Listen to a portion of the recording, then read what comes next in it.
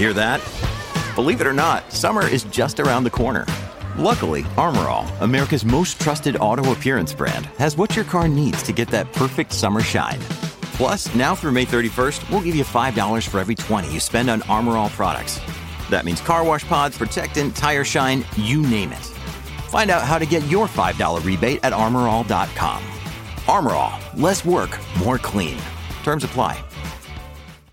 Life is a highway, and on it there will be many chicken sandwiches. But there's only one McCrispy. So go ahead and hit the turn signal if you know about this juicy gem of a detour. There's no better feeling than a personal win. And the State Farm Personal Price Plan can help you do just that. Talk to a State Farm agent today to learn how you can bundle and save with the Personal Price Plan. Like a good neighbor, State Farm is there. Prices are based on rating plans that vary by state. Coverage options are selected by the customer. Availability, amount of discounts and savings, and eligibility vary by state. Why take one vacation with the family when you could take all of them? With Royal Caribbean, you don't just go to the beach. You visit a private island and race down the tallest water slide in North America. You don't just go for a road trip. You ATV and zip line through the jungle. You don't just go somewhere new. You rappel down waterfalls and discover ancient temples. Because this isn't just any vacation. This is all the vacations. Come seek the Royal Caribbean. Ships Registry, Bahamas. Welcome to the Bike Radar podcast, brought to you by the team behind BikeRadar.com, Cycling Plus and MBUK magazines. If you enjoy this episode, please subscribe. And if you can do so, leave us a rating on your podcast provider of choice. It really helps us reach other cyclists like you.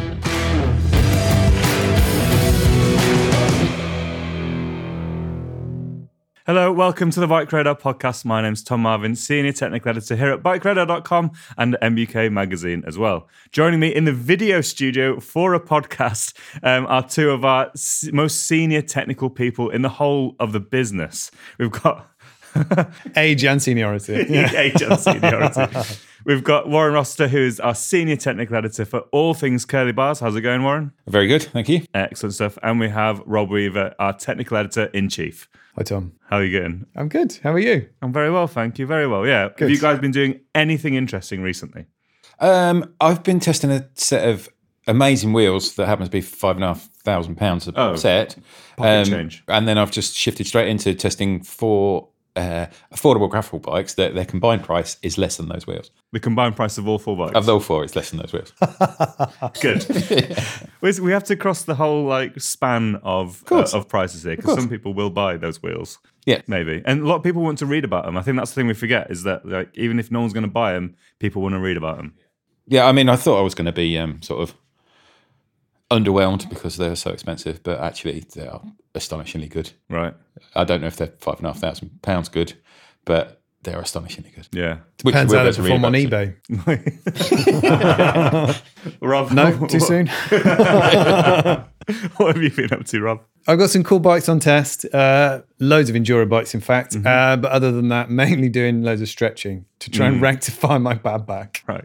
Good. Fun. Yeah, loads of fun. Happy days. Happy days. Okay, well, this is our first tech Q&A of the year. And so, as ever, our wonderful listeners, you guys out there, have been sending in your questions to our email address, which is podcast@bikeradar.com.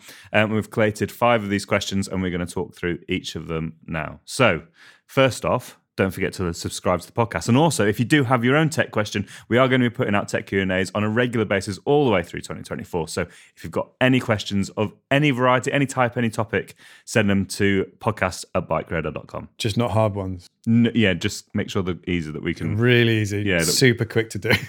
Don't just go on the internet and research it yourself, because that's what we'll be doing. Not quite true. All right, so question number 1. Do you have any tips on how to keep my tubeless valves free of gunk? Now, there's no mention whether this is mountain bike or road, so I'm going to leave this to both of you. But Rob, let's start with you. What are your top tips for making sure your tyres stay free of gunk, and maybe why you want to keep them free of gunk? Well, so if anyone has had valves gunk up before and they've attached a track pump and tried to pump and inflate their tyre to add a bit more pressure there, they'll know just how hard it is. So it's really important to check your sealant quite regularly. Probably, 3 months if you're being really attentive, 6 months if you're Like me. like you, maybe a little less attentive. But obviously the performance will degrade over time and sealant won't be as effective, and you will be out on a ride eventually and you will get a flat tire, and the sealant can't do its job because it's either stuck to the inside of the tire not doing anything, or it's all congealed and blobbed up and stuck in your valves. And You can hear the ball of it's rattling around in your tires. Yeah. Exactly. We've all been there. So it is really important to stay on top of that stuff, assuming you want to keep riding puncture free. So apart from, popping your tires off the rim to top it up and check its health, I always run those, they're like valve caps, but they're shaped so you can use those valve caps to remove the core of the Presta valve. It means you don't need any other tools. The tool is already there.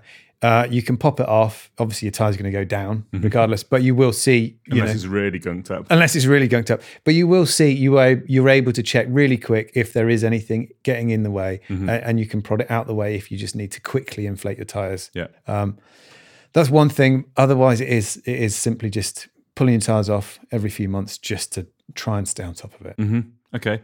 And the valves themselves, you can, as I say, you get the tool, you can pull the core out, and then that core is like the little valve itself, and you can see if the sealant's congealed around the base of it, and you can sort of pull off little stringy bits of latex. Exactly. You need to keep it all clean. That's the thing. Part of it is just staying on top of that maintenance. And like I said, it isn't that regular. Every few months isn't exactly lubing your chain. It's not anywhere near that sort of frequency. So it's pretty easy to A good stay thing on to top keep of. on top of, both for the sealant and the valve itself. Was any thoughts from your end?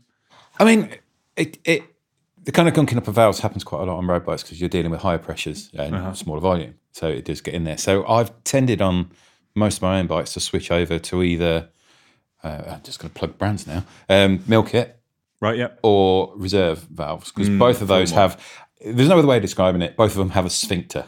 Right. Which lets air in but doesn't let anything else out. Turn for the worst quick, didn't it? Cheers, Woz. So that's, that would be my tip. If you're finding it frequently happening, then switch to a valve that has has actual physical barrier between the air and the sensitive internals of the valve. Yeah. Okay. I think there is a couple more brands out there now with like high flow valves. 76 Projects, I think they've got one. And there's a couple more out there. But yeah, I've used the Fillmore valves from Reserve quite a bit, and they're really good. Sort of like the valve is at the base of the sort of the tubeless valve stem. Sort of inverted almost. Yeah, isn't it? sort of it's inside the tire void. And I really like the Milk It system. I think it's really apt for smaller tires.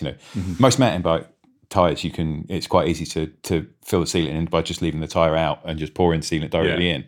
On a lot of road tires, because the fit is so tight, the rim is so narrow, that's really difficult and really messy. Yeah. So the Milk It system, where you get a syringe, where you literally inject your sealant through the valve. You push it through the valve, you Clear inject any sealant in, clog. and it stays there and everything. Again, on most road bikes, to actually get the tire to seal and seat properly, you're taking the valve core out anyway and just pushing air directly through, not trying to push it through a valve. I mean, I always take the valve core out to fill sealant. Yeah. Okay. I always put my tires on first and fill it like that. Okay. Yeah. Just I go in through the side usually. I just find it less messy more It than is anything less else. messy. Yeah.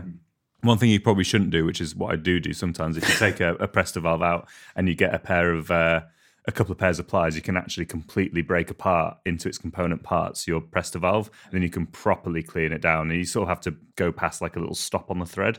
It's a bit naughty, but it does help when you're sort of lacking fresh valves for your tubeless setup, and you're just like, it's just too clogged, I got to sort it. You can break it and make it work.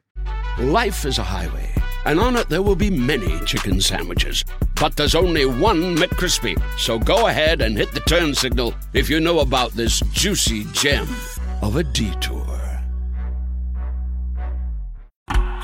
Oh, such a clutch pickup, Dave. I was worried we'd bring back the same team. I meant those blackout motorized shades. Blinds.com made it crazy affordable to replace our old blinds. Hard to install? No, it's easy. I installed these and then got some for my mom, too. She talked to a design consultant for free and scheduled a professional measure and install. Hall of Fame son. They're the #1 online retailer of custom window coverings in the world. Blinds.com is the GOAT. The GOAT! Go to Blinds.com for up to 45% off. Blinds.com. Rules and restrictions may apply. Why take one vacation with the family when you could take all of them? With Royal Caribbean, you don't just go to the beach. You visit a private island and race down the tallest water slide in North America. You don't just go for a road trip. You ATV and zip line through the jungle. You don't just go somewhere new. You rappel down waterfalls and discover ancient temples. Because this isn't just any vacation. This is all the vacations. Come seek the Royal Caribbean. Ships Registry, Bahamas. Right. We'll move on to the next one before Big Presta comes for us and tells us off. Plus, you hate tubeless. Plus, I hate tubeless / working on bikes, full stop. Right, this is another one which will get my blood boiling. But hi there. I recently ran my brake pads until they'd gone down to the metal. Kind of by mistake, but it was during a really horrible wet day. So this kind of does happen this time of year quite often. Will I have caused any damage to the rotor? And what pads will last the longest in our current horrible conditions here in the UK? I think it's a mountain bike question, really, Rob. So okay. Crack on with you. Yes, potentially you could have damaged the rotors. Metal on metal. Yeah, it's less than ideal. There's a reason why pads are made the way they are. And when you go past the actual braking compound and you're left with the back plate, it can score the rotors, which will obviously have an impact on braking performance, and also the way in which it's going to heat up with the metal on metal. It could warp them as well, which is less than ideal. But a sort of a straightforward visual inspection, you should be able to get a good idea, a good handle on whether they are damaged or not. Looking at the coloration, if it's sort of gone an oil slicky sort of color, might indicate that you've basically cooked the rotors. Looking for scratch marks, score marks, and simply spinning it and watching to see if it is sort of out of line. Looking at wobble through the caliper. Yeah, exactly. All of those things, to me, the easiest thing to do is, yes, of course you can buy a truing tool and you can try and rectify it like that, and that would be my first port of call. But if it's too far out and it looks damaged, it's probably not safe to continue to use. Okay. So I'd suggest changing it out, buying a replacement, either like for like or some kind of upgrade from, an aftermarket braking company. And then in terms of pads, you probably want to go for sintered, I'd say. They might take a little bit longer to bed in compared to organic or resin pads, but generally they're going to work better in bad conditions, and they'll handle heat buildup and stuff like that better as well. Yeah. We have got a full brake pad explainer on bikeradar.com, which is actually really useful. And it's a good reference. Anytime you're looking, in the market for upgrading, buying something new, it's always a good place to check, just to, sense check almost your own sort of whatever it is you're looking to do. Yeah. I think rotors are really important to keep an eye on because they obviously have got a big impact on your braking performance. So you can measure the thickness of them, and every different rotor will have its own thickness. Some of them are now up to like 2.3 mil. 1.8 to 2.3 is kind of normal. Yeah. So depending on what it is, there's an amount of wear that is okay. When it gets down to like wafer thin, that's time for a new one, regardless of whether you've been going metal on metal or not. But get a pair of calipers, try and measure it up if you can. And most rotors do have like a wear dot a lot of them on do, them. don't they? Yeah. You just got to work out where it is and recognise what it is. And it's also worth remembering, if you've scored rotors, they're just going to wear pads even faster because they're going to cut into the pad. So just getting new pads isn't the answer. If your rotors are scored, it's a false economy. You're just going to be burning through pads all the time. Yeah, and if you are finding yourself, rotors don't necessarily have to be expensive. I've ridden some 80 quid rotors, which feels a little bit punchy to be replacing every now and again if you manage to go down past your brake pads. But if you need to, you can get a fairly basic rotor for like 20 quid. Yeah, as long as you make sure it's compatible with the type of brake you have, because some rotors you won't be able to use. They recommend. Yeah, Shimano have got a thing, haven't they? Or resin pads only on Shimano and all that sort of stuff. At certain price points, I think it is. Yeah. So yeah, take care, but not impossible. No, and most, especially the aftermarket brake companies, they're always going to have good explainers on their websites to make sure you get the right rotors for the right brakes, etc. So it's pretty straightforward. Happy days. All right then, we'll move on to one which I think is more of a roadside, and this is something I've noticed on a test bike of my own a few years ago. But I was stripping my bike recently to give it a thorough re-grease midwinter, no bad thing, and noticed that the carbon fork steer has some indents in it that match where the slot in the stem sits. Presumably the stem has caused this when I've tightened it. I've not done it too tight, use a torque wrench, but is my fork toast? I don't want to be eating tarmac when I hit up some coals this summer. See, this is a really, really tough one to answer. Right. you understand how carbon fiber works. Carbon fiber is incredibly strong in tension. Has the fibers of meshing and pulling, but it's not great in compression. Okay. Whereas the resin that bonds that carbon fiber together is actually quite good in compression. So, if the structure doesn't look compromised, if it hasn't discolored, or there's no fraying, or there's no obvious crack or anything, you might be okay. But I'm no way going to recommend just carry on riding it, because literally, and I went to some industry contacts on this from some of the biggest brands out there, and spoke to their engineers and got the same response from both. And that's the only people that know if that fork is still safe to ride are the people that made it, right? Okay, because they know what went in it. Yeah, and they know. They've got all the specs and all the details of the engineering that went into it. So both of them just recommended that you take your bike along to the place where you bought it. Mm-hmm. So that's your local dealer if it's that. Get them to make an assessment of it, get them to take photos of it, and get them to send them through to the brand's warranty department. Right, okay. They can make a proper assessment. Same thing as if you bought your bike online. If it was a direct to market bike, take as many photos as you can, find their warranty, get through to them, and have that call made. But I can't in any sort of way recommend carry on riding it, it'll be all right. It most probably will, but I don't know, and I'm not gonna commit either way, as it were. I think this is the thing with carbon fiber components, whether it's the fork or a pair of handlebars, or even even if it's just a frame. You quite often will see, especially on mountain bike handlebar, a scratch in the top coat. And you're like, oh, is that the carbon fiber that's damaged? Is it the top coat that's damaged? Is it just the outer sort of decorative layer of carbon that might be damaged? Or, on the frame, you see a little crack in the paint and you're like, oh, and there seems to be, not ununderstandably, but when it comes to carbon, I think most people understand what metal looks like. Whereas carbon fiber, still seems to be this space age technology where any defect in it, you're kind of oh, it's about to snap.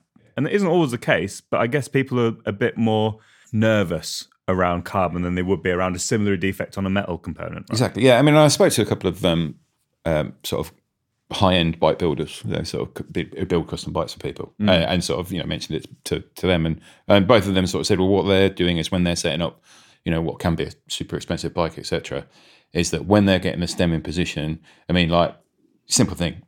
Star nut, absolute no, never use it. Yeah. But use an expander bung. But when you're putting the expander bung in it, make sure it's long enough that it actually covers the clamp area of the stem. It's simple things like that. So that structure is being supported on both sides and kept, and it's equal tension.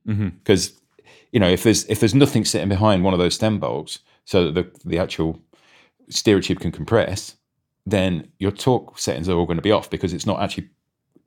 You can be over torquing and not know it, because it's overlising the tube rather than actually going up against a solid object. So. It is always bizarre when you sort of get a lightweight carbon frame, usually on XC bikes or road and gravel, and you can squeeze them. It's pretty pretty wild. And then you're well, it used to be, in sort of early days of kind of the super light carbon kind of weight weenie thing, and back when it was aluminium as well. I mean, I used to get bikes into test, and one of the things they would say to you, don't put it in a work stand. Yeah. Do not clamp that tube in a work stand. Yeah. Or bike racks on your car and stuff like that, right? Literally. Put your kids' seats on there. Yeah. Kids up on the roof. Yeah. Oh, yeah. Or the kids' seat on the on the bike. Yeah. I don't mean put your kids on the roof of the car, Tom. I guess these. I don't know. I don't have them. I have no idea if you can't do that or not. No. I guess these kids ride shotgun type. Yeah, things, exactly. They go around now the stem spacers and the seat posts. Is that right? Yes, I think they do now. So I've got one of the original ones which kind of compresses the tube, the top and the down tube, and you're kind of cranking it up to make sure it doesn't move, because obviously with I put it on an aluminium frame. The tubes are hydroformed, so they're not just straight cylindrical. They're different shapes, so you've got to crank it up pretty tight. And you can imagine, if you were to do that on a carbon bike. The cracking and the splintering you hear as you wrenching down on it. Right, go on then, jump on, you're safe. What's that noise? Don't worry about Nothing. Bit of duct tape, tie it together. Be fine. It'll be all right. Fine, it's settling. Yeah. Exactly. But on your pride and joy. Maybe not so much. You check them under SLR. Maybe not. Come on, kids. You sort of brought up one of my little pet hates, and I've got many pet hates in the world of bikes, as some regular listeners might have realised. Star-fangled nuts. My God, what a terrible solution to a problem that I was building up a bike last week and put some forks on it, which had a star-fangled nut. And I wanted to do like a one-up steerer tube tool thing. And you're there like, well, this is barbaric, because I sort of put an Allen key down like the middle of my steerer tube and just start hitting it with a mallet. Terrible solution. Do you know what? So I remember when they were basically phasing threaded steerers out. Oh, yeah. And I remember the first bar and stem I bought for a... non-quill one. Yeah. And all of a sudden you're like, hold on, I've got to do what? And I was in the garden. I think I was in the garden. It's like 9 o'clock at night. And my dad was like, what are you doing? I'm fitting this with that hammer. Yeah, you need it. Why? I've got to put this thing in there. Showing him the star-fangled nut. Mind blown. Yeah. What is that? Yeah. Why are you doing that? Oh, is that how it works now? I do wonder whether there's like other mechanical industries or like products where a star-fangled nut is like just a common solution to a problem that exists. Well, to be fair though, like when you think about the other ones where you had a really long bolt, do you remember the ones that clamped from top and bottom? Yeah. That compressed Headlock. Headlock. Was it a Zonic headlock? Zonic, yeah. Yeah. And then since then, there's various others that have where there's like Bontrager have it with the tool. Mm-hmm. Where you have just one long bolt. Specialized do with the concealed tool. The one-up have got like a carrier for their thing that you put in the pump. They seem to work all right. Yeah, work really well. Heavier, obviously. Yeah. Add weight, but still, I mean... One of the guys I used to ride and race with way back on mountain bikes had like a headlock, but he never kept it on the bike. He'd only use it to set bikes up. Yeah. So he'd clamp everything up, clamp his stem up, and then take it off. So he'd just have a hole running through it. Yeah. And he was like 4-cross and slalom rider. I mean, there's no so he's reason like, why that... like just, spend most of the time in the air. And he was like, yeah, it's fine. I can't see... There's no reason why that wouldn't. I mean, I'm not going to condone it. I mean, you wouldn't do it on a carbon steel, but, on a thick aluminium. Yeah, why not? Aluminium or, I had a Hope head doctor once, years back when, and I was doing it. It never worked particularly well, and that used to slip quite a bit. But I guess the theory is that you're just preloading with that thing anyway, so it doesn't... Wow, anyway, we've gone well off topic. If you've got any questions about star-fangled nuts, email us at podcast@bikeradar.com. And we'll have or email the inventor of the star-fangled nut if you can find him, or her. Why? Please do. Why? All right. We'll move on to the next one, and this is very relevant to me as well, actually. Is there a way of rescuing a SRAM rival Explore mech that was ridden through a flood and now refuses to shift? Shall I pop it in a container of rice like I do with my mobile phone? I'm going to put my hands up. I've recently ridden through a flood with an Explorer mech, and it doesn't work particularly well anymore, and it happens on mountain bikes as well. So, see, it's a weird one, actually, because I've done that recently on my 4-axis bike, ridden through a flood, and that had those 5,500 mile wheels on it. Sorry about that. The water wasn't that dirty. Don't write that on the eBay description. and I've done the same with an Apex Axis mech and not come up against any problem. Oh, okay. I mean, Axis mechs are rated to IPX7, which means they should be able to be submerged in a metre of water for half an hour. Oh, right, okay. Without anything going wrong. Great. So, if the mech's fully dried out, you try the usual things like taking the battery off, cleaning the contacts, checking the battery's not misfiring, so put it in the charger, and if it's a flashing light rather than a constant light when it's charging, there's something wrong with the battery. Right. So if you've got a second battery, you switch that in, see if that does anything. Yeah. If all that fails, you might as well chuck them in a bag of rice and see what happens. But again, I spoke to one of the product guys at SRAM about this, and they were sort of like, they wanted clarification on what they meant by floodwater. Was it literally just riding through a deep ford, or has it been standing in floodwater of indeterminate origin with other contaminants in it for an extended period of time? Then that might be a contributing factor. Yeah. But he also then just said, every access component is covered by 2-year like unlimited warranty. So if you have got a problem with it, just take it to a SRAM dealer. They'll run diagnostics. I mean, you can run diagnostics on yourself. You just open the Axis map and see if it finds the mech. If it finds the mech, then it's still communicating, it's still doing what it should be doing. Right. So it could therefore be a physical problem, which drying it out probably might cure. Yeah. But if you're still persistent with a problem, just take it to a SRAM dealer, they'll replace it. Right, okay. That's good to know. Have you had any issues like with mountain biking? Because obviously tend to get a bit more, use and abuse. I've not. No. But I have. I mean, I've had it where I was riding in really just the worst rain I think I've ever tried to commute in before. And all of a sudden my mech my shifter stopped talking to my mech, and I'd not long changed the shifter battery. So I figured, well, it can't be that. But what I did do is pop the shifter battery out, reinstall it, and it seemed to rejig itself a bit. Yeah. Yeah, I mean, I've had that where I've had shifter batteries seem to be misfiring because you're normally in like a 2x system, and then you only really notice when you're trying to front shift and you go, oh, this is weird. These batteries are fresh, and I think that's a bit of a thing because the battery actually sits underneath them, the hood, and it's covered by a rubber sleeve. So if you're out in potentially in a lot of rain, that water can just run in and sit there. And it only has to create a small short. Yeah. So it's just cool. Pull the rubber hub back, pop the battery out, give it a quick dry around with some paper towels. Try it again. Okay. And if not, then it could be a shifter issue. Yeah, actually, I mean it's the same with any kind of electrical fault. You've got to eliminate all the possibilities before deciding it's all junk and shit. It's all junk. Yeah. I guess people go, well, it's because it's electronics and stuff. But I guess you're not with a Shimano or a cable-based operating system. If you're going through floods, your cables are going to get pretty knackered as well. So maybe the advice more is don't ride through floods quite so often. Hard to do in this country. Hard to do, this time of year. There's been some pretty horrible ones around. All right then, cool. Well, we'll move on to our fifth question, which is, hi team, the pistons on my Magura brakes have stopped retracting properly. I think you call this sticky pistons. What's the best remedy for this? I don't need to replace them, do I? How can I stop it happening again in the future? Rob. Okay, so chances are if they've been on your bike for quite some time, they've got a bit dirty. Maybe the seals aren't so great. That would potentially be a different problem, but it's the seals that help them retract. Okay. So you can clean them though. So before you panic and think you've got to replace everything, there are ways you can do that. So you need to pop the pads out. Then you need to gently, very, very gently squeeze the lever just to try and advance the pistons. Now you don't want to, yank on it and just pop the pistons out. You just want to move them out far enough that you have access that you can clean them. So when they're out, I would say go around it with brake cleaner. Yeah.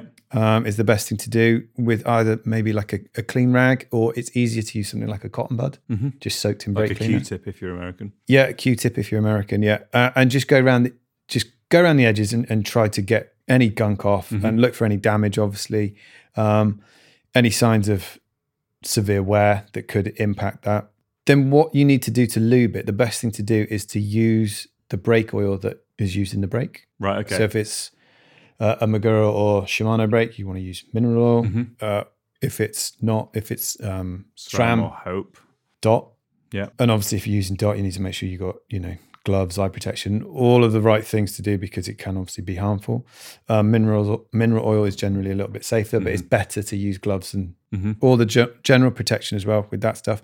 And then you can just go around, so use a clean Q-tip or clean cotton bud or a rag soaked in a little bit of that brake oil and just basically just go around and clean the pistons up, lube it the best you can.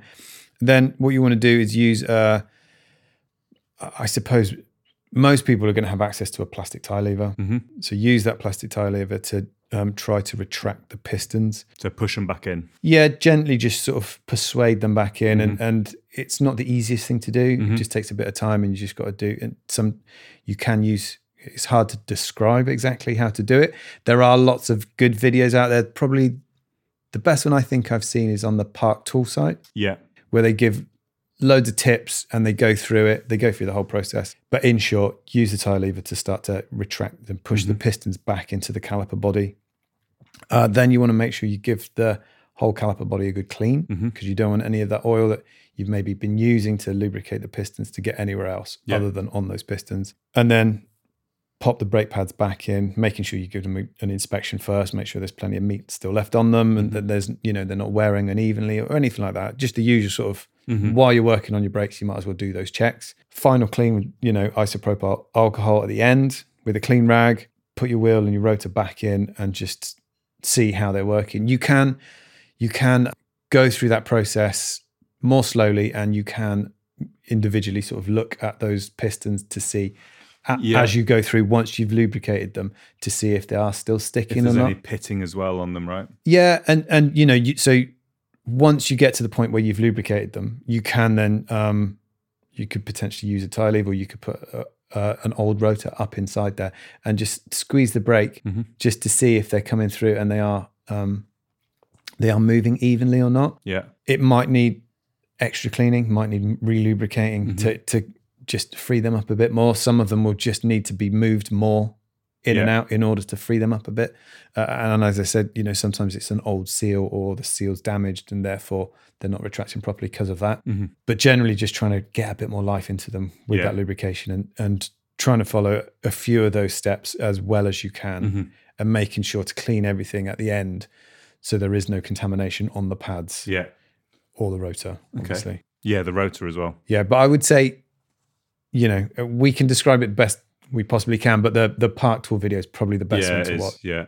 I guess a couple of things on that. You can, if you've got a 2-piston setup, it's quite easy to use the tyre lever to sort of lever against the caliper body and one of the pistons to prevent it from moving out. And then you can get a little bit more meat of the piston coming out on the other side. That's right. To help with cleaning. And if you, push it back in and then, repeat that process a couple of times, it can help sort of get that seal sort of moving and properly. So you can in and out a couple of times. Yeah. It's also worth noting if you are looking down at the brake caliper when you're sort of making sure that the pistons are all moving equally, that sometimes a 4-piston setup 2 of the pistons might come out a little bit faster than the 2 of the others to sort of get that toe in on the brake pad. Is that right? Potentially. Don't always come out equally. No, and some brakes will use different size pistons forward and back. Yes. So that may have an effect potentially on when it comes to drag and surface area and things like that. Generally speaking, it should be fairly even in terms of how they advance. And, that's what I would try to look for and just do the best job you possibly can when it comes to cleaning them, lubricating them, retesting and cleaning. And then, of course, when you have got it sorted, resetting your calipers properly as well. Because if they've been centered on a fact that you've got a slightly sticky piston, and then you don't, you're going to have again potentially uneven wear, uneven. You're going to encourage that sticky piston again. And you can do that in a few different ways. There's obviously you can do it by eye. You can do it by loosening the caliper bolts off and pulling the lever in. That's an okay way to do it, but it depends if the pistons are not advancing equally, then that's not ideal. And the exacerbates. And then there's brands like Bursman that do quite a cool little tool, which I think you normally use, right? Yeah, so it's like a little slither of. The old school way of doing it was to stick a bit of credit card up either side of the brakes and center it like that. But yeah, you can get like a little clam-shaped bit of metal that sits over the rotor, and you sort of rotate it in, and you sort of center it like that. And then you've got, I guess not the most high-tech system, but Hayes have got like little grub screws on the caliper body, which pushes against the retaining bolt of the caliper into the frame. And that really helps you absolutely dial down, because you can find that when you tighten the main caliper body onto a frame or fork, tightening those bolts can twist the caliper a bit. Especially when you get those cupped washers that SRAM like to supply. Yes. Where the whole thing can kind of roll on it. And that makes it even harder. Yeah. So those I can't remember what the system that Hayes calls it, but center point or something. I can't remember, but it's really neat. It's a really nice way to do it. Yeah. So when I always find that get everything centered. When you're happy with it, pull on the lever real hard so that when you do that final bit of tightening of your caliper bolts, that it doesn't twist it too much. I don't know what the torque setting on those is. It's not like super high. You're not like cranking down on them that bad, are you? No, you don't need to. And obviously you don't want to damage your fork, but you should follow the brand's recommendations in terms of torque settings. And obviously if you're feeling out your depth or things don't seem to be going particularly well, just go to your local bike shop. They'll be able to help you in an instant. Yeah. Put anything you've done wrong right pretty quick. Yeah. They're kind of important brakes. Yes. You've got to get it right. Lovely stuff. Okay, well, I think we'll wrap it up there. So thanks ever so much, Rob and Warren, for your input, and hopefully it's been some help to our listeners. And don't forget, of course, if you've got your own questions or comments and suggestions for the podcast in general, our email address is podcast@bikeradar.com. And we do read every single email and try and respond to them all as well. Lovely. Thanks ever so much, guys. Cheers, Tom. Thanks, Tom. Thanks for listening to the Bike Radar podcast. If you've not done so already, please subscribe and share with your friends, or leave us a rating if you've enjoyed this episode.